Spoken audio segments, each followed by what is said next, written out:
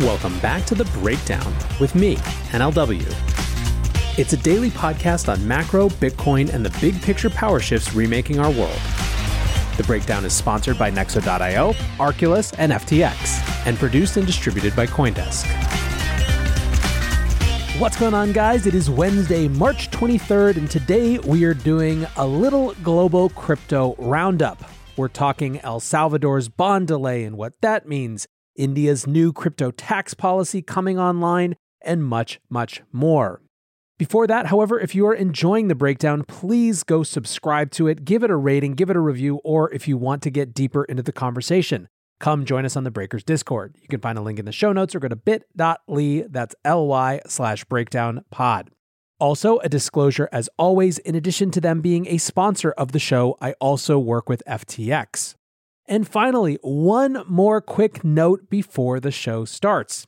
If you haven't bought your tickets yet, I highly suggest you check out CoinDesk's Consensus 2022, which this year is happening in Austin, Texas from June 9th through June 12th.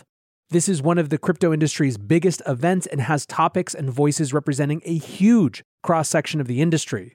There are the CZs and SBFs, but also Punk 6529, Cathie Wood, and so many more. It should be a really good time. If you're interested, you can use code BREAKDOWN for 15% off, and you can learn more at coindesk.com/consensus2022. But with that, let's get to the show and let's do a global crypto roundup. Obviously, there has been so much US-based regulation stuff to cover over the last couple months, and one bit of feedback I've heard from numerous people is that you'd like to have more global perspective as well. So that is what we're doing today. And we're going to start in El Salvador first. Last we checked in, there were some indications of a potential delay. Originally, the finance minister in El Salvador thought that the bond might be available the week of March 15th to March 20th. However, the war in Ukraine and the resulting economic volatility was, last we heard, giving the government of El Salvador some pause. That was despite Financial Times reports of there being $1.5 billion of interest in the $1 billion bond. I also discussed the added intrigue of the bond being issued technically by LaGeo, a small state-owned energy company, instead of the state itself. Well, today the delay was confirmed by El Salvador's finance minister Alejandro Zelaya. He said basically that El Salvador was waiting for more favorable conditions in the financial market. Ideally, they would be looking at May or June, but the bond could potentially be delayed up till September. He said, in May or June, the market variants are a little different, at the latest in September. After September, if you go out to the international market, it is difficult to raise capital. Now, this all generated some pretty severe skepticism in the Twitter sphere. Adam Cochran said, El Salvador postponing their Bitcoin bond due to, quote, unfavorable market conditions is hilarious. If you actually believe in an asset and can drum up demand for your bond, a down market is ideal to sell it. Pretty clear no one wanted this instrument. Zahir at Split Capital, who works at Deribit Insights, said, unfortunate headline. I think it's a bit confusing with the earlier headline from Financial Times saying their bond purchase was oversubscribed. Two scenarios. Number one, no one wants it. Doubtful. Number two, genuinely hard to raise now. Meh? Josh Cincinnati kind of skewered the whole offering, saying, I have postponed my personal bond offering where you pay me $100 for acquiring $50 of Bitcoin and a tenuous promise that I'll pay you back. Unfortunately, the market just isn't ready. CMS Holdings also made light of the discordance between the comments that they were oversubscribed alongside the delays. He tweeted, we're oversubscribed, but in a much more real sense, we find ourselves lacking subscribers. Now, some are suggesting that this switch to LaGeo as the issuer has the market spooked. Certainly, there isn't an explanation that has been given that has people convinced. And that creates the opening for people to speculate about what the motives are. Is it lack of accountability for the El Salvador government? Is it a separation from sovereign debt? And if it is a separation from sovereign debt because El Salvador isn't sure they want to continue paying their sovereign debt, is that something that these investors really want? And of course, as you heard from some of the tweets I mentioned above, this report that there was $1.5 billion in demand is getting pretty aggressively scrutinized. I think it's worth keeping an open mind and seeing what happens next. I will note, however, that the biggest supporters of this bond are so far pretty quiet. Whatever's really going on behind the scenes right now, I think from a narrative perspective, there are already tons of people who are waiting for this El Salvador experiment to fail, and it will be a fairly huge knock if this bond doesn't happen, even though it wasn't really part of the legal tender bill to begin with. However, El Salvador is not the only place around the world where crypto discussions are heating up. Let's head slightly north to Florida, where Governor Ron DeSantis has just signed a financial literacy curriculum bill that would require financial literacy classes to graduate from high school.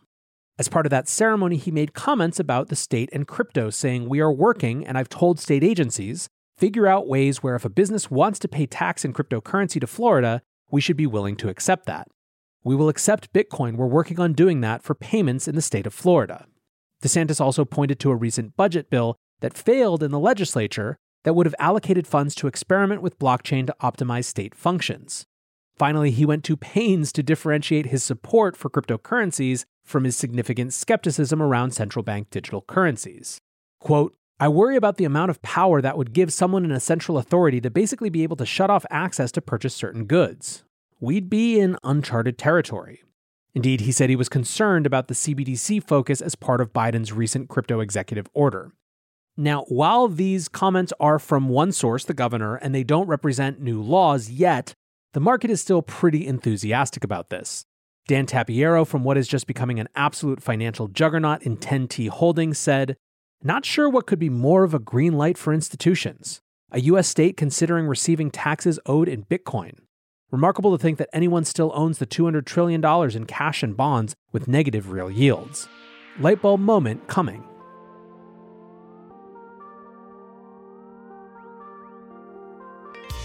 Nexo is the go-to platform for all things crypto. Invest in the hottest coins out there and start earning risk-free interest of up to 20% APR, paid out daily. Need cash ASAP but don't want to sell? Use your crypto as collateral and receive a credit line at premium rates. Open your Nexo account by March 31st and receive up to a $100 welcome bonus. Get started today at nexo.io. That's NEXO.io. Meet Arculus, the next-generation cold storage wallet. Arculus secures your crypto using 3-factor authentication, providing a simpler, safer, and smarter way to store, buy, swap, send, and receive crypto. Arculus is offline cold storage. Your private keys are encrypted on the Arculus keycard and are never online. Stay safe from hackers with no cords, no charging, no Bluetooth. Just crypto security made simple. Buy Arculus on Amazon today. The Breakdown is sponsored by FTX US. FTX US is the safe, regulated way to buy and sell Bitcoin and other digital assets, with up to 85% lower fees than competitors. There are no fixed minimum fees, no ACH transaction fees, and no withdrawal fees. One of the largest exchanges in the US, FTX US is also the only leading exchange that supports both Ethereum and Solana NFTs. When you trade NFTs on FTX, you pay no gas fees. Download the FTX app today and use referral code BREAKDOWN to support the show. Let's move to the other end of the U.S. state spectrum in my fair current resident state of New York. Wonder what we've got up here. The Block's headline reads, "New York's revamped crypto mining moratorium is not a ban, but it is moving forward." Sounds promising, right? In reference is Assembly Bill A7389C, which, quote, establishes a moratorium on cryptocurrency mining operations that use proof-of-work authentication methods to validate blockchain transactions. So this is being pushed forward by the State Assembly's Environmental Conservation Committee and would represent a 2-year moratorium, which would limit the expansion of proof-of-work mining in the state. The push is to get the governor of New York to put the moratorium into place via executive order. It would prevent new permits from being issued in certain mining operations until the New York Department of Environmental Conservation, or DEC, can study their impact with a, quote, generic environmental impact statement. There is lots of focus around this legislation on Greenridge Generation's 107 megawatt plant, which is using natural gas at a former coal plant in the Finger Lakes. The political context here is New York's Climate Leadership and Community Protection Act, which was passed in 2019. This calls for New York to reduce greenhouse gas emissions by 85% below 1990 levels by 2050 and to achieve 100% zero-emission electricity by 2040. So the question is the governor considering? According to his statement, the governor is, quote, taking bold, nation-leading actions to confront climate change head-on, and the state is actively renewing proposals regarding the role of cryptocurrency mining in New York's energy landscape. So what's positive about this, if anything? Well, the original version was even more aggressive. It was 3 years and a total moratorium, a full shutdown of proof-of-work mining, versus this new one, which is 2 years and limits the expansion but doesn't necessarily take existing mining operations offline. I think the most frustrating thing about this is that the debate is being undertaken completely in the absence of any discussion of the value of Bitcoin, which is really the only thing that matters in these takes. If you view Bitcoin as a useless thing, then its use of any energy and having any emissions is something that's completely irrelevant for you, and of course you're going to fight against it. Until we have this debate in the context of what value Bitcoin provides, it's sort of a doomed political discourse. Hopping again, this time to India. Most of the discussion around India recently from an economic perspective has had nothing to do with crypto, but everything to do with the tightrope they're walking as relates to Russia, the Ukraine, and its partnership with the West. India was one of a small number of countries who abstained from condemning Russia in the UN. It is apparently in talks to buy Russian oil at discount, and it's trying to maintain trade relations with Russia despite these sanctions. This is a real tightrope, and there are complicated strategic, non-ideological reasons why. On the one hand, India sees its biggest regional threat as China, and 60 to 85% of India's arsenal is Soviet and Russian made. On the flip side, and in that same Chinese context, India is a member of the Quad, an alliance with the US, Australia, and Japan, which is clearly a democratic alliance meant to exist as a counterweight to China, although it doesn't say it quite that boldly. There's more to this very interesting geopolitical situation, but that is definitely the subject of another show. When it comes to India crypto policy, there has been a seemingly endless back and forth. It was banned effectively by the central bank, it was undone by the Supreme Court, but then it was going to be banned again, but then it wasn't, and rumor, report ad infinitum. Well, finally, at the beginning of February, we got a little bit of clarity. And on the positive side, it looked as though crypto would not be banned, but on the negative side, it would be taxed in an extremely aggressive manner. India's finance bill that includes those proposed rules on taxation is scheduled to be passed tomorrow in Parliament. The taxation proposals include a 30% capital gains tax, a 1% tax deducted at source or TDS, and no offsetting of losses and taxation of gifts. Now, when this was all announced, there were two distinct reactions. On the one hand, there were many in the Indian crypto community who were very pleased that it was going to be something less than the outright ban, which seemingly was on the table before. On the flip side, of course, were those who said that 30% capital gains for everyone was exploitative, a tax on the poor, and basically an effective ban anyway.